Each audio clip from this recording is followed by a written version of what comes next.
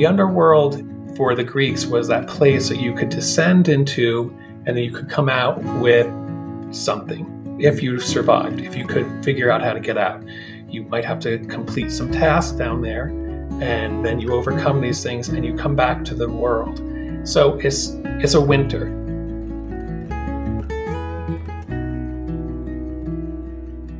Welcome to Gathering Gold, a podcast for highly sensitive souls. I'm Cheryl Paul, a counselor trained in the Jungian depth psychological tradition. And I'm Victoria Russell, Cheryl's niece and co-host.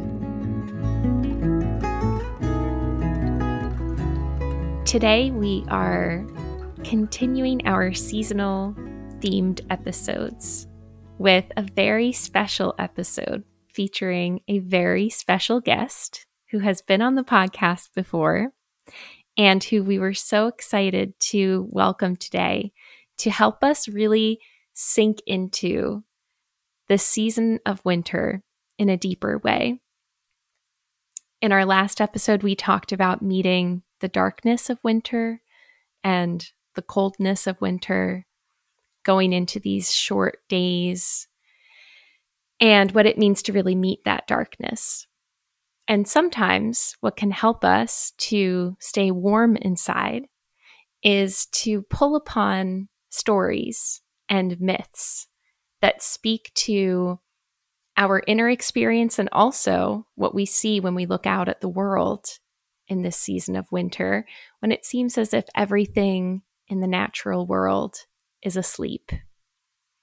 Especially once the holidays are over and things have quieted down. What does it mean to be in this season of winter, and what gold can we uncover in this season? So we are excited to talk about how we might pull from some myths and fairy tales, one in particular, with today's guest, Daev Finn, who is, of course, Cheryl's husband and my uncle. And in this time of year when it's especially wonderful to spend time with family, to gather around the fire and tell stories, we wanted to bring a little bit of that energy to the podcast. So Daev will be digging into the fairy tale of Briar Rose with us.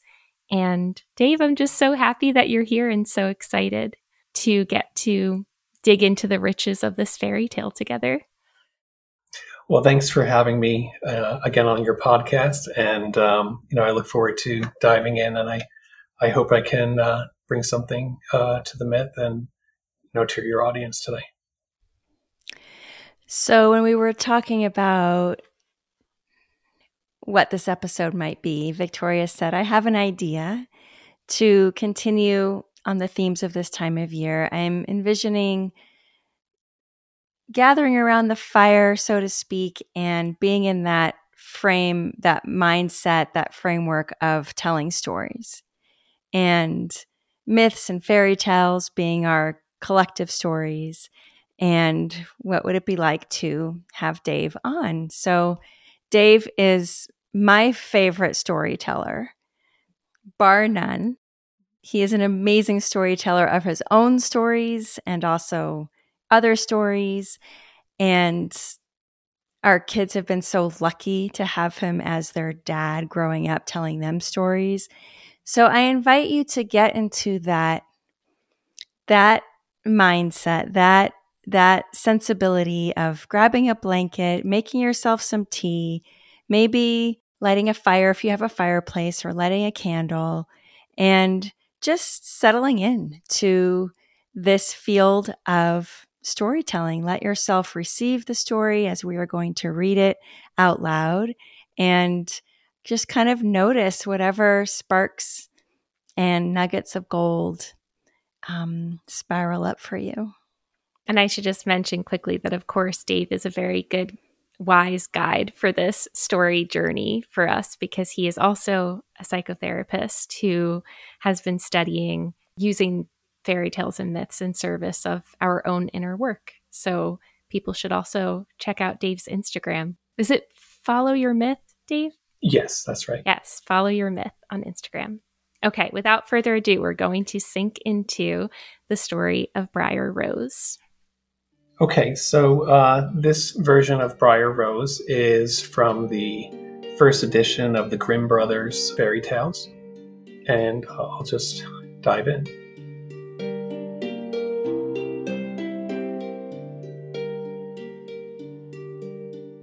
A king and a queen couldn't have children, and they wanted very much to have one. Then one day, while the queen was bathing, a crab crawled out of the water, came on shore, and said, "Your wish will soon be filled, and you will give birth to a daughter."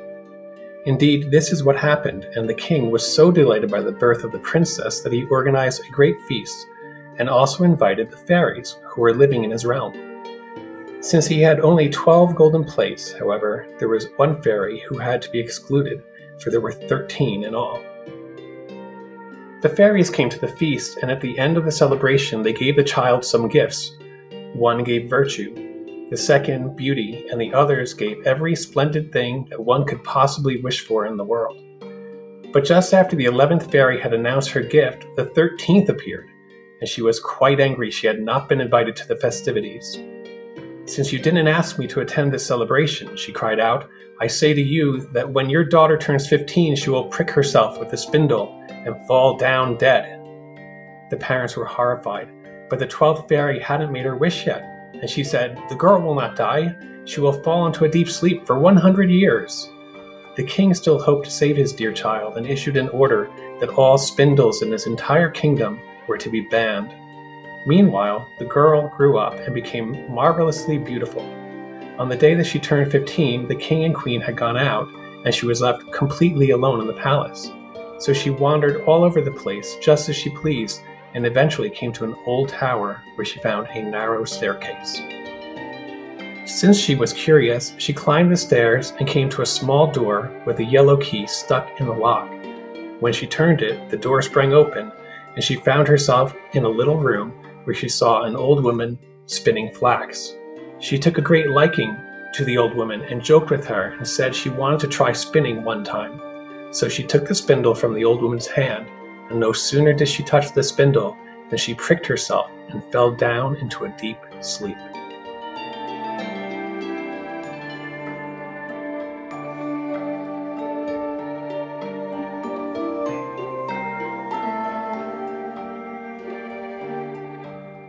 Just at that moment, the king returned to the palace with his entire courtly retinue, and everybody and everything began to fall asleep.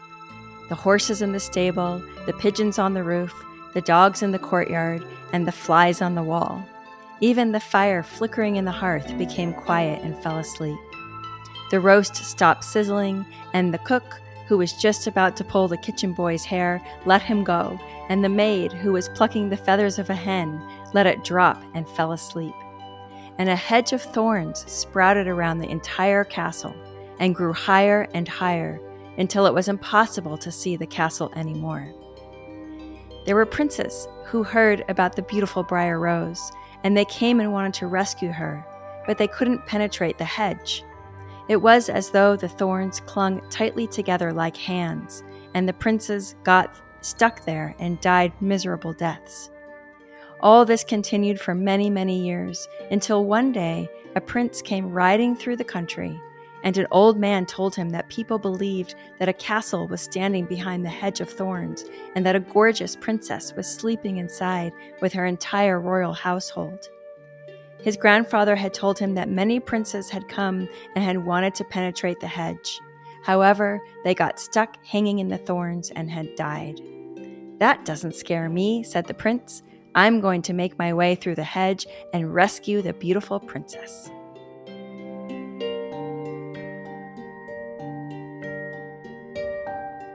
So off he went, and when he came to the hedge of thorns, there was nothing but flowers that separated and made a path for him. And as he went through them, the flowers turned back into thorns. After he reached the castle, the horses were lying asleep in the courtyard, and there was an assortment of hunting dogs.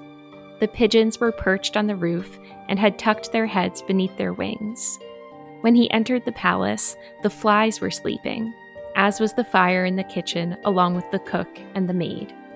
The prince continued walking, and he saw the entire royal household with the king and queen lying asleep. Everything was so quiet that he could hear himself breathe. Finally, he came to the old tower where Briar Rose was lying asleep. The prince was so astounded by her beauty that he leaned over and kissed her. Immediately after the kiss, she woke up, and the king and queen and the entire royal household, and the horses and the dogs and the pigeons on the roof, and the flies on the walls, and the fire woke up. Indeed, the fire flared up and cooked the meat until it began to sizzle again, and the cook gave the kitchen boy a box on the ear while the maid finished plucking the chicken. Then the wedding of the prince with Briar Rose was celebrated in great splendor, and they lived happily to the end of their days.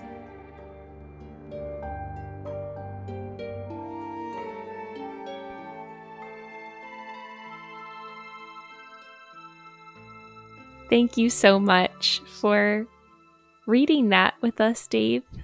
That was so fun. Yeah, that was fun. That was fun. When we asked you, Daev, if you would do an episode like this with us and dig into some sort of myth that spoke to the season of winter, I think this one seemed to come to you pretty quickly as a tale that carries wintry themes. So I'm wondering if you could just talk a little bit first about why this one came to you as an especially good story to pay some attention to in this season. Well, when you and Charlotte talked to me and asked me, and you talked to me about the theme of winter, I thought, well, I don't know that there are a lot of fairy tales that I'm familiar with that talk about winter, but a lot of them talk about sleep and these long sleeps, like Sleeping Beauty, which is what Briar Rose is, of course, is Sleeping Beauty. And of course, it was re-envisioned recently by Disney as Maleficent and the sequel to Maleficent. So, the story's been retold over and over again. So it keeps making its rounds through, our collective culture for hundreds of years, if not further back. And so it's a story about how not just what I like about this version of the story is not just that it's about one person who goes to sleep, but that the whole kingdom goes to sleep. And then it becomes surrounded by thorns, like these huge hedge of thorns. You can't even see the kingdom. And when I was a kid and I read that for the first time, that just captured my imagination. And I know where I was sitting when I read that story. And it's just always sort of captured me.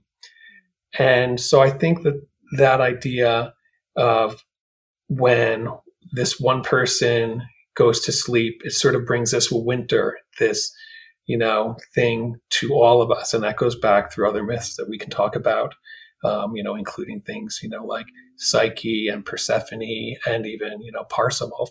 Yes, you mentioned that the Greek myth of Persephone is very much associated, obviously, with the seasonal shift into winter and then into spring.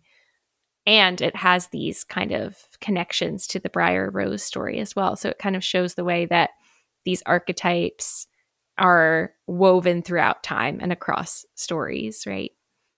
Right. Mm-hmm. I'm curious what comes to mind for you in terms of the metaphor of sleep. What is it that an entire kingdom falls asleep for 100 years? Like, to me, I think of it as, and I also just want to say that this is so fun for me because it's like, and I think for all of us, we get excited about not just dissecting a text together and unpacking it, but specifically a myth or a fairy tale that it's like a dream. It's like a collective dream, right? And so to look for the symbols and what are the archetypal symbols. And this, I love that this one captivated you as a kid, Daev. I didn't know that. And that you remember exactly where you were sitting and that there was specifically around this idea of an entire kingdom falls asleep, because the way that it's been changed over time is that it's just Sleeping Beauty, right? That she's the only one who falls asleep. But I loved that part of this original version as well. And to me, I always think psychologically, like, what is it to fall asleep? Is to go unconscious, is to be unaware, is to lose your sense of consciousness, of like the light of consciousness. And so what is not being seen? What has fallen asleep?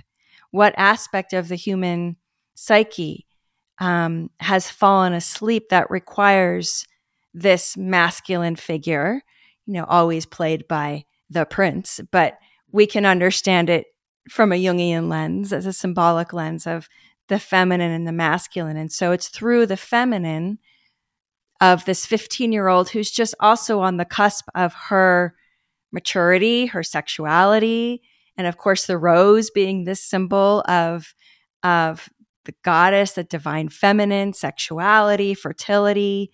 And so there's all these archetypal themes in here, and that she falls, it's through her pricking herself with a spindle. And all the princes couldn't penetrate the hedge. Okay. Yes. Okay. Yes. So there's so much here, and I'm just curious where you both go, or you go, Daev, around these themes of, well, the first theme, I guess, around sleep, collective sleep. Collective sleep. So I think, if you look at these myths or the fairy tales, which, just are another form of myth, they go back to stories about, Psyche and Eros. And Psyche was one of these first people, not the first, but one of the first mythical people to descend into the underworld. And the underworld is the Christian version of that would be hell, except the underworld for the Greeks was that place that you could descend into and then you could come out with something if you survived, if you could figure out how to get out. You might have to complete some tasks down there, and then you overcome these things and you come back to the world. So it's a winter. And for Persephone specifically, Persephone descends into the underworld. She's actually kidnapped by Hades, the brother of Zeus, and she's taken to the underworld. And so she's prisoner.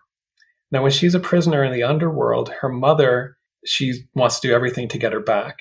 And she's just about to be released when they find that the gardener rats her out and says, oh, she ate, I think, 7 pomegranate seeds.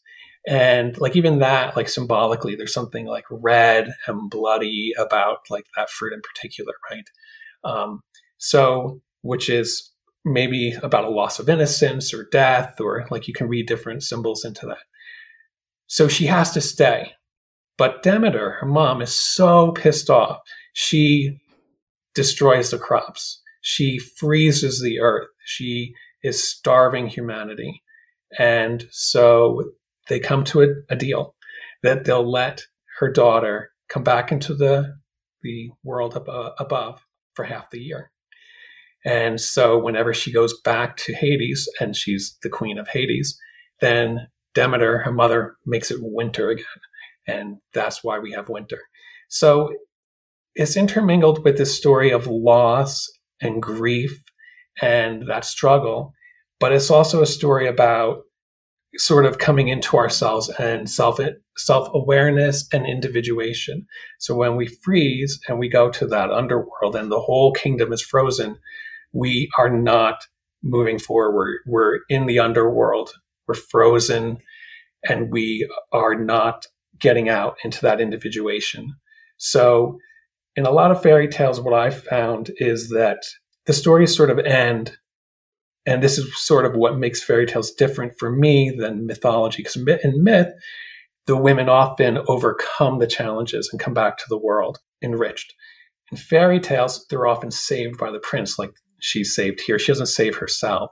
She is saved by the prince. Now, Persephone was saved by her mother, you could argue. But in general, I think that there's more of an individuation process in mythology. Mm.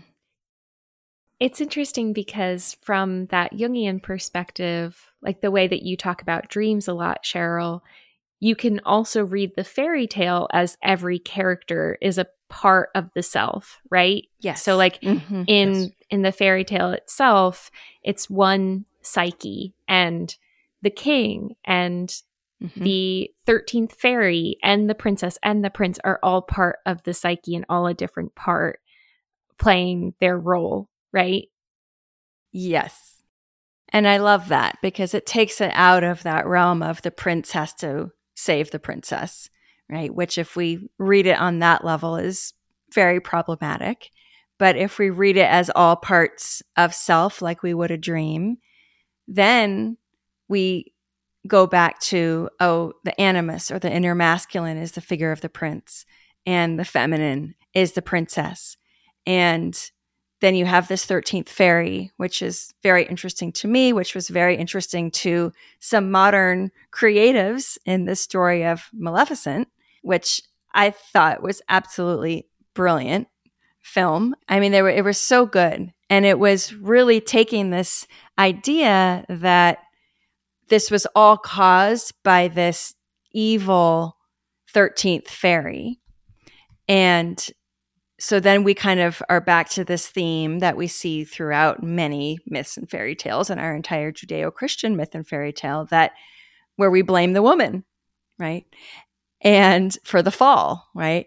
And so to look at the number 13 as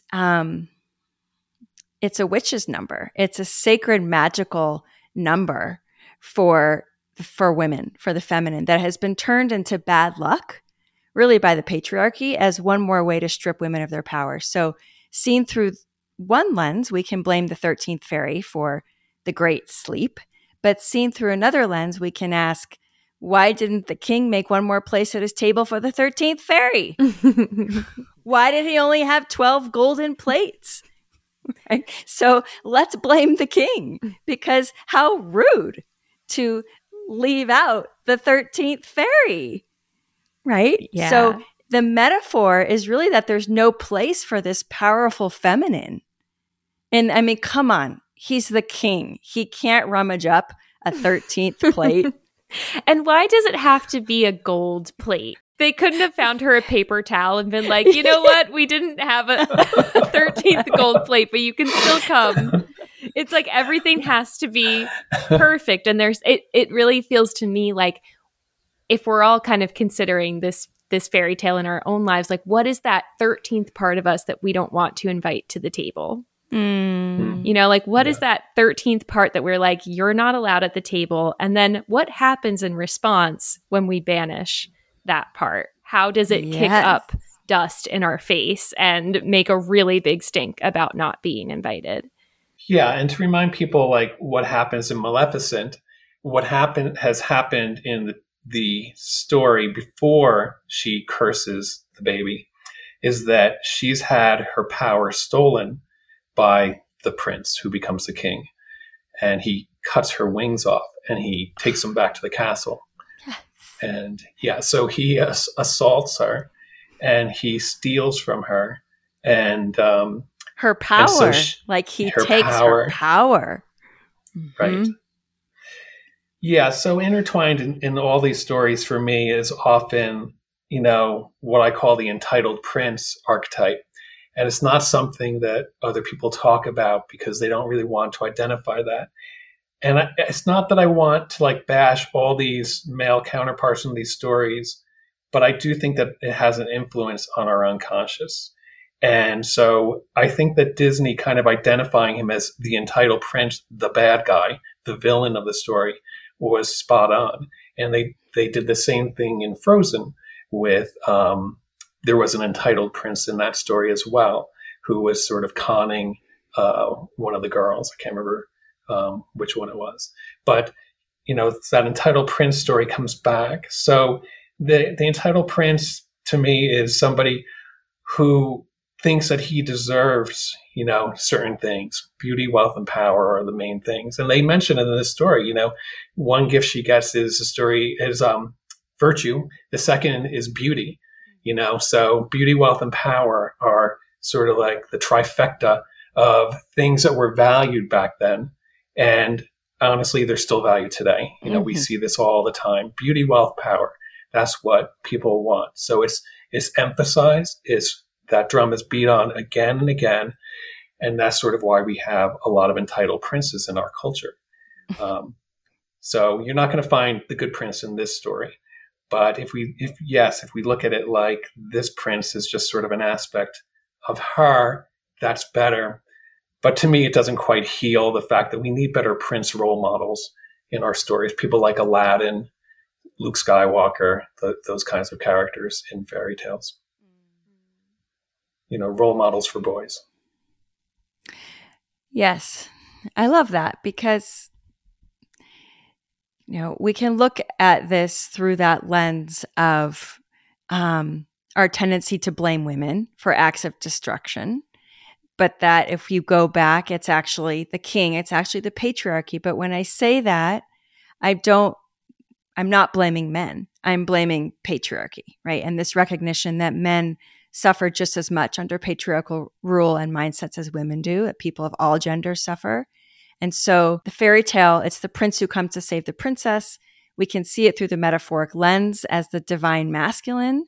So in this very positive lens, but also what you're saying, Daev, is so important in terms of how about, looking at entirely new characters that are not about, power, greed, and beauty, or whatever it was, wealth, greed, beauty, wealth, and power. Yeah. Beauty, wealth, and power. I think greed is mixed in there.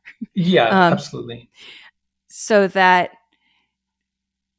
kids who are hearing these fairy tales of all genders have different role models. Because yes, when kids are hearing fairy tales, it's probably going in on an unconscious level. We have to assume that, but also on a very conscious level. Yeah. Right. So we know the impact that Disney films, which is basically our modern fairy tales, have on kids and their self-concept, how they see themselves, what they think they're capable of, what their roles are or incapable of, and how desperately we need different male figures, like in Frozen, the other guy who was so fantastic. Kristoff. So Kristoff is like he cuts wood, or he's like he's got like a blue collar job and he's respectful, right? And so that's a great hero. When I did my thesis presentation, when I graduated, I was talking about fairy tales and somebody asked me, so who are the good male role models? And I was like, wow, because I named like a whole bunch of female role models from mythology and fairy tales. And I was like, well, it's just, Kristoff and Aladdin and Luke Skywalker. So you have to start going into more modern tales to really find this story turned around. And I think one of the problems that you get from this old stuff that is it amplifies these old stories, beauty, wealth, and power. So it sort of puts men in a bind, a double bind, like you're in crisis. You're like, oh, I'm nothing if I don't have beauty, wealth, and power. And by the way, beauty is not that the male has to be beautiful, but rather that he has to possess beauty. He goes and he kisses the most beautiful woman on the entire planet, and then she's his. That's all he has to do, but he also has power and wealth behind him. And now he has beauty. He has a trifecta and he's won.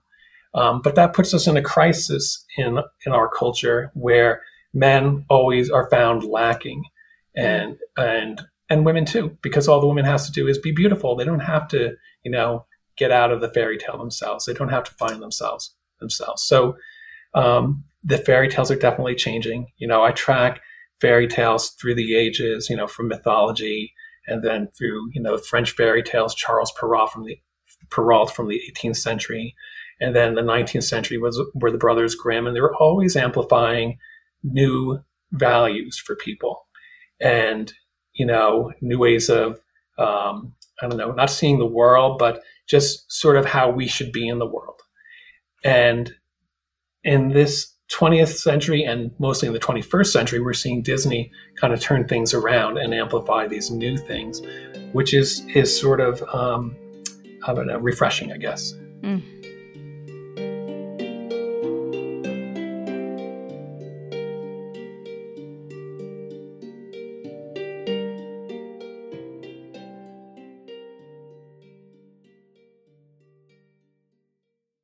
you think about the metaphor of the kiss that shows up in so many fairy tales? It seems that why does she have to get awakened? What is it about the kiss that breaks the spell?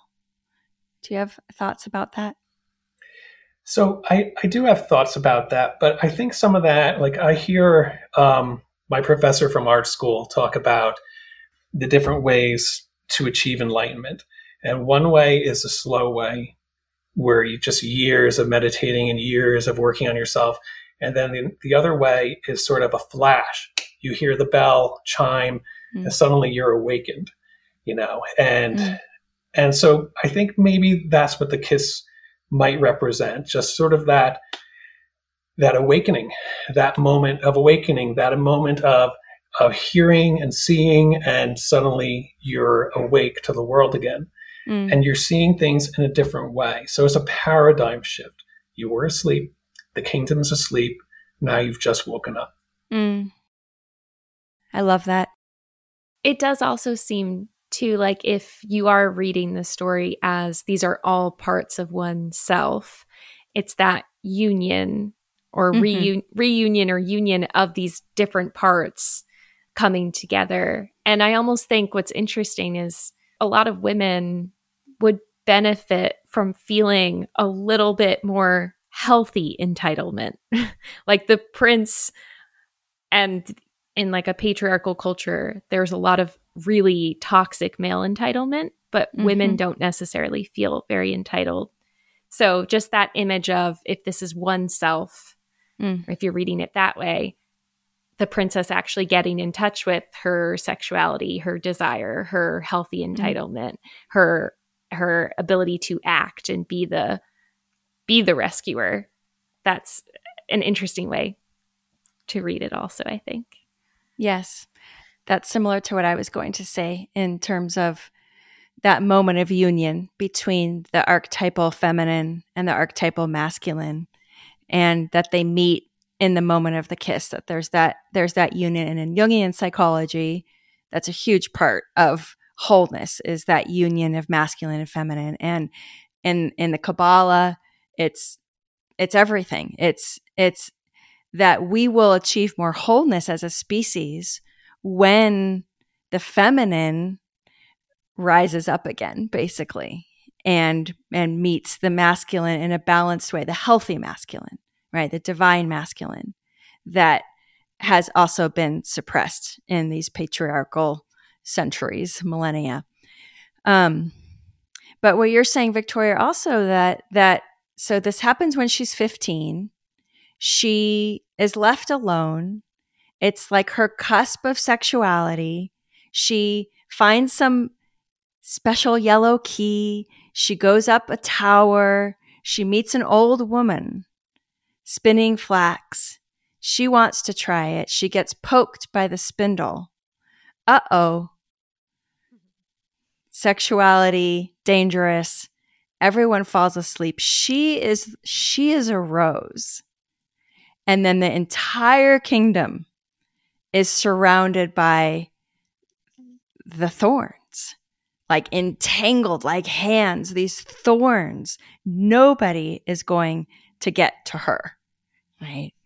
And interesting that Briar Rose became Sleeping Beauty, that even that sort of really obvious metaphor, symbol for the feminine, for fertility, for sexuality, was kind of whitewashed away, right? She's not even called Briar Rose anymore.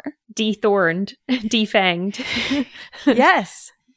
But what an image to have an entire kingdom and this 15-year-old beauty sleeping in the center of it, right?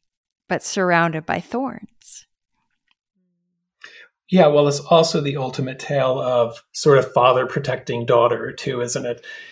From any, right. From dating, like, you will not date anybody. I'll lock you up in a tower. Yeah, with thorns. Which is surrounded by thorns that nobody can penetrate. You will not be penetrated. So he's very determined. But that is a theme in these stories. And there is, unfortunately, in a lot of these fairy tales, it's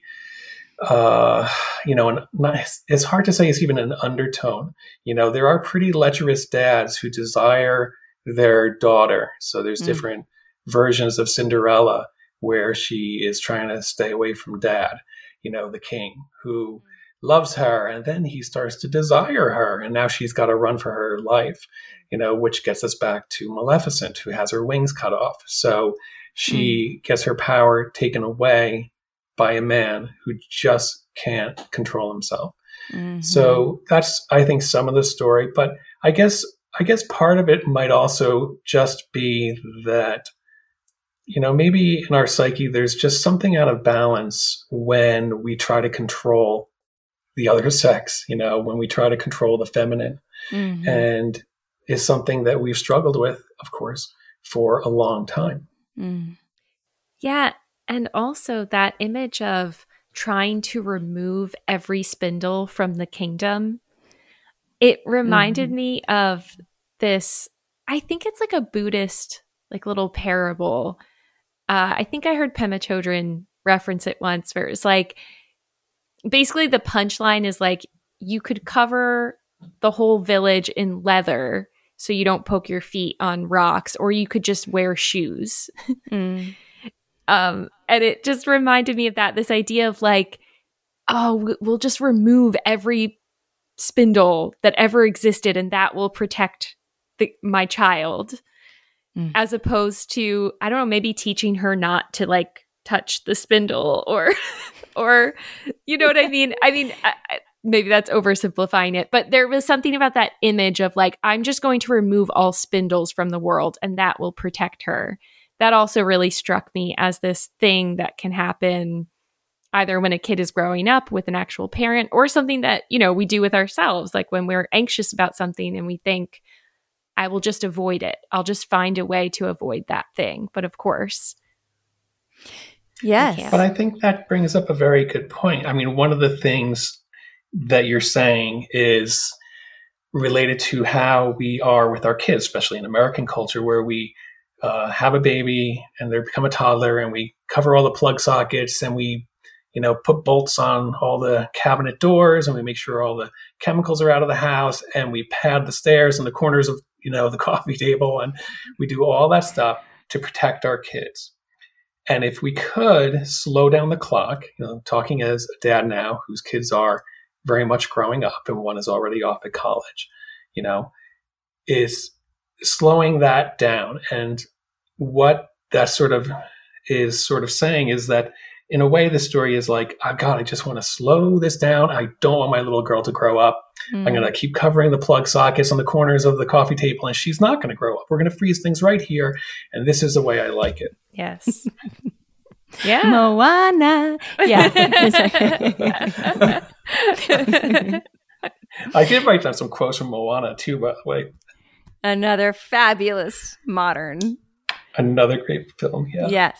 But it also reminds me of the story of the Buddha, of Siddhartha, and the father protecting him from all of the pain of the world and creating this sort of fake paradise where death is out there, and sickness and poverty and frailty and vulnerability. That is all outside the palace walls. You will not see it because it's all out there. And so to bring it into our inner world and being curious, again, with the 13th fairy, what is it? And the spindles and the protect, what is it that we say, nope, that lives out there. And of course, we know from inner work and shadow work that pretty much whatever we say, nope, that lives out there, it's going to find us, right? And maybe not in the most pleasant way, but one way or another, the thing that we are most afraid of. So maybe it's the sexuality of the daughter, or maybe it's death and sickness and frailty for the Buddha. And these are all places that do scare us. And I mean, everyone's afraid of death if they're honest enough. And we would like to just pretend that it doesn't exist. And these things that feel vulnerable or feel threatening because of their power. And yet there's something in these myths that says, but it will find you, right? And you will wake up to this thing that you have tried to go to sleep from and avoid, go unconscious to. Yes, and this brings me to why there's a sort of a difference between Disney modern fairy tales and these past fairy tales. Like, I read the Brother Grimm story, and I really like the Brother Grimm story, but I also have a lot of problems with the Brother Grimm story. It does sort of freeze us, and what it is sort of saying is that we live in an unsafe world, and I'm going to try my best to keep you safe and freeze everything and keep the men out. And, and we're going to do our best to keep you safe, but it's not safe. It's really, am I allowed to swear on your podcast? It's not, it's not, it's not safe Bleep. out there. Okay. But what happened to fairy tales over time? So you have Perrault in the 18th century and the Brother Grimm in the 19th century, and then you have Disney in the 20th and 21st century. But somewhere in the middle there was also fairy tales changed. And now, people who really study fairy tales don't really consider these kinds of things fairy tales, but Alice in Wonderland, Peter Pan, The Wizard of Oz. And there was something happening in fairy tales, and it started a while back. When you get Hansel and Gretel have names. I mean, I know that Briar Rose sort of has a name. It's sort of a very symbolic name. Sleeping Beauty, very symbolic names. But Hansel and Gretel, they have a lot of self-agency. And that's sort of a seed that's planted. And I always look at that fairy tale and I'm like, wow, that's sort of a remarkable fairy tale because they have names, they work together, they're not rescued by anybody, they have self-agency, and they get out of what they're trying to get out of. And then you get to Dorothy from The Wizard of Oz, who has, the ability to go home the whole time. And you have Alice in Wonderland, who, goes on her own journey into the underworld. And, and just those kinds of stories are sort of going in a different direction where instead of waiting to be saved, there's self-agency. And whether it's a boy reading those stories or a girl reading those stories, those characters are still really important, because they're still speaking to and they're still holding a place for self-agency, whether you're a boy or a girl. So, I think what could be problematic about this story is if somebody says, well, no, I mean, Alice in Wonderland is a story for girls. Wizard of Oz is a girl hero. Boys don't read that. And that's where we get into trouble again. But if boys and girls can read those fairy tales and understand that those are heroes for them too, like Harry Potter, the fairy tales continue. And then they can understand that it's not sort of hopeless. You're not just waiting to be rescued, but you have self-agency in your story, and you can help push the story to, a different conclusion. Mm-hmm. I think that was one of my favorite stories as a kid, Hansel and Gretel. It was like such an awesome moment when they work together and use their wits to... They use their wit, yes. Yeah, they use their wit to basically make the old witch fall into the oven, right? Yeah, well, Gretel pushes her into the oven. She tricks her. And so... go, Gretel! Yeah, really awesome. And so, yeah, they use their wit, which, by the way, is a different value. So it's not beauty, wealth, and power anymore. Mm-hmm. The villains in the story are mom and dad, or mom and the stepmom in some versions, that cast the kids out because they can't feed them anymore. But Hansel and Gretel are the heroes because they use their wit. Mm-hmm. It's not because they get beauty, wealth, and power. It's because they escape, the trouble they're in. Mm. I wonder if there are any myths and fairy tales from the past or modern that are not so boy and girl centered, that are there any non-binary more characters androgynous. Or androgynous?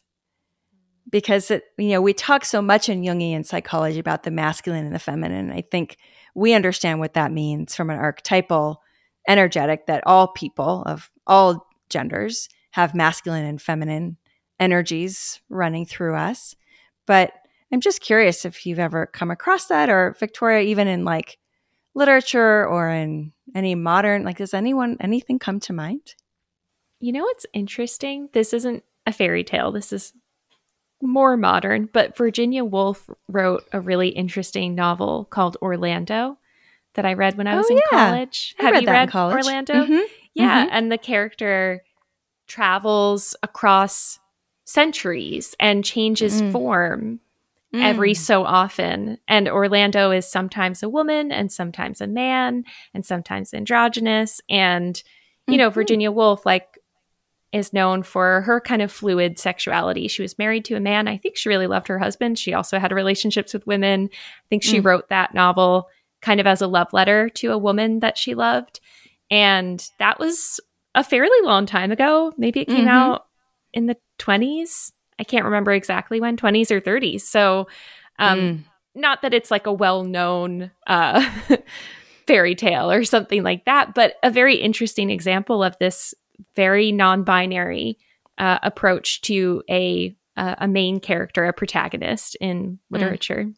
Really interesting. Far ahead of her time. Yeah. Mm-hmm. Yeah, I don't know that I know anything really directly, but I think Neil Gaiman would be the person who might be exploring this stuff. Neil Gaiman is sort of one of the inheritors of fairy tales, and he tries not to read any Joseph Campbell because he doesn't want it to pollute his sort of unconscious way that he writes. And I think that's really a smart way to be. Sort of the opposite of George Lucas, who in writing Star Wars actually talked to Joseph Campbell about mythology and what he was trying to do. But Neil Gaiman, I think he does have sort of non-binary characters in the Sandman series, and I'm just not familiar enough with it to really know. Mm-hmm. Interesting. Is there anything else that stands out for either of you in Briar Rose? I mean, as we're talking, there's so much, and I'm like, we could do a whole episode on Frozen, and we could do a whole episode on Moana and these other, you know, modern stories that we've been drawing upon. But is there anything else here that you'd like to highlight?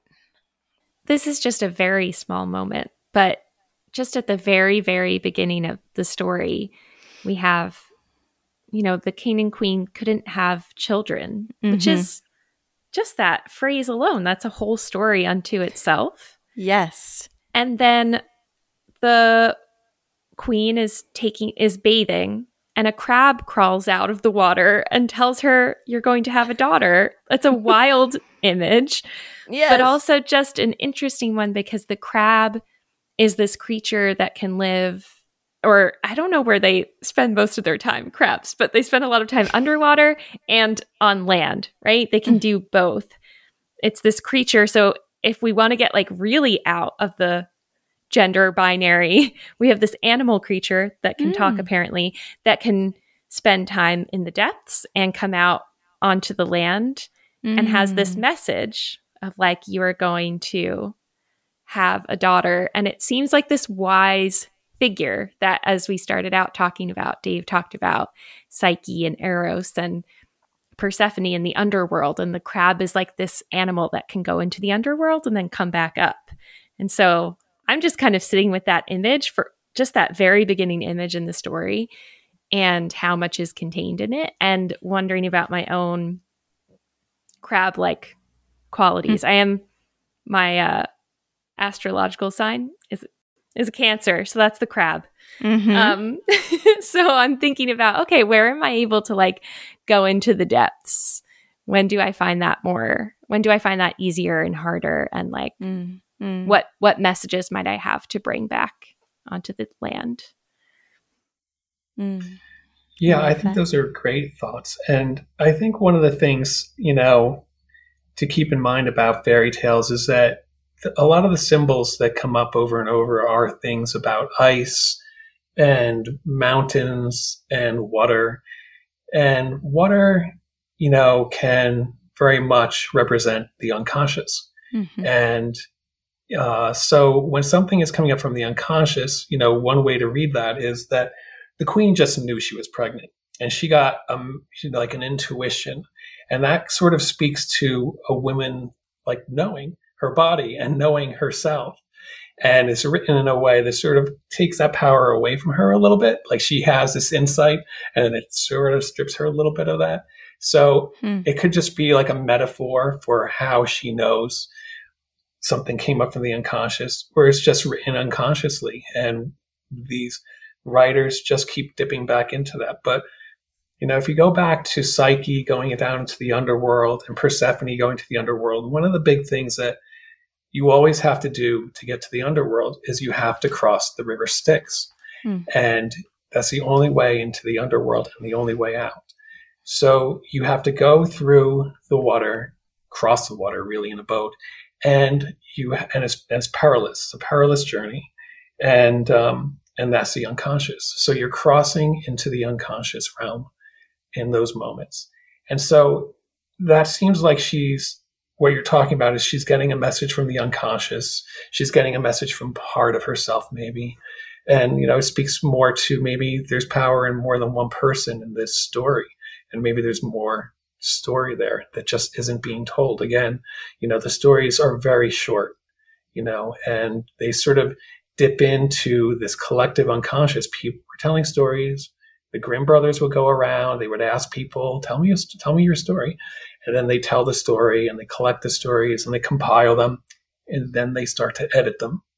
And so they start to leave stuff out and they start to amplify stuff that they want to tell. So any naughty bits, that might get into sexuality, the Grimm brothers were going to leave out. And just stuff that they want to amplify, like beauty, wealth, and power, they're going to maybe make a little stronger in the story.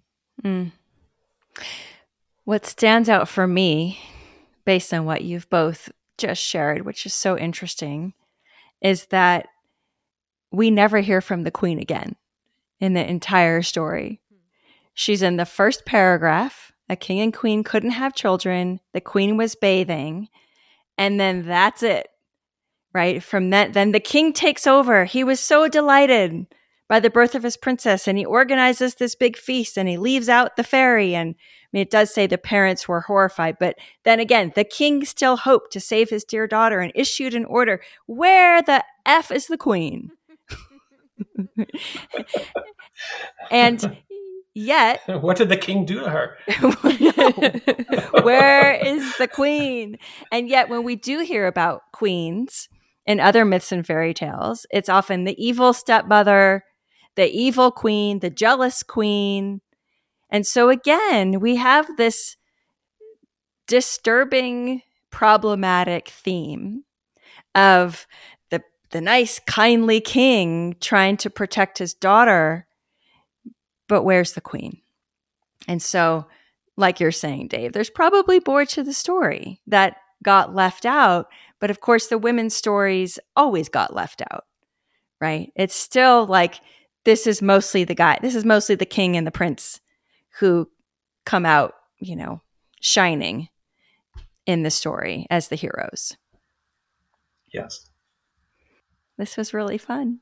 Yeah, thank you so much, Dave. This was lovely. Yeah. And it was so interesting to really keep looking at this story through these different lenses of like, okay, yeah, we can read it as one self, one psyche, but it's really important to interrogate what these the real world impacts that we see when our stories take these certain forms. And when we keep seeing, women presented this way and men presented this way, and we need to keep interrogating the stories and evolving how we tell stories. And so just being able to look at it through all those different lenses is really interesting.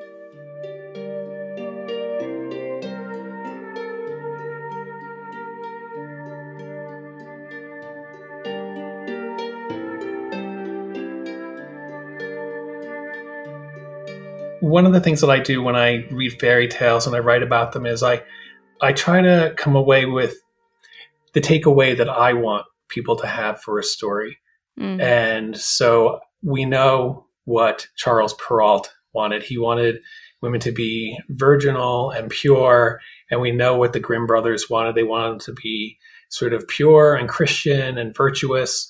And, Disney wants, women to start owning their power and boys to be respectful. And, what kind of takeaway do you want your audience to come away from this with?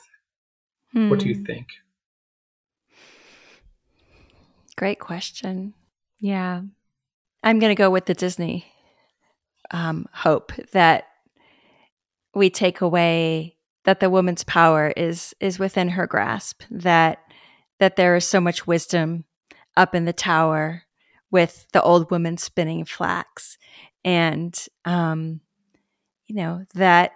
that we as women are each our own beautiful rose, and we get to decide what thorns are around us, not to vilify the thorns either, that the thorns have their purpose, and that we get to decide when to open those gates. And so, it could be read when we read all of the elements as elements of our own psyche, as a very empowering and very hopeful and very beautiful tale. Yeah, that's really beautiful. Yeah, I think my mind goes back to what I said earlier on about who is the 13th fairy within each of us that we do not want to invite to the banquet of our lives. Who is that 13th fairy, and why don't we want her at the table? And what would it look like to make space for her and welcome her? Mm-hmm. Yeah, that's awesome. And I just want to say a couple last things. If anyone hasn't seen Maleficent, Moana, and Frozen, highly, highly recommend all of those films. And I just want to thank you, Daev. I'm so impressed with you always, but being in this space with you and hearing all of this wisdom and these strands that you're drawing on and these historical contexts, and you are really a font of just a wealth of wisdom on this subject, and just really impressed and in love with your mind as always. Thank you so much. Hear, hear. I really appreciate you having me on, and thank you for all that lovely praise. I don't know what else to say. You can cut me off there. Thank you. Thank you. All right, I'm going to go back to chopping some wood now. With your reindeer pal? Yeah, with my reindeer pal. Tashi.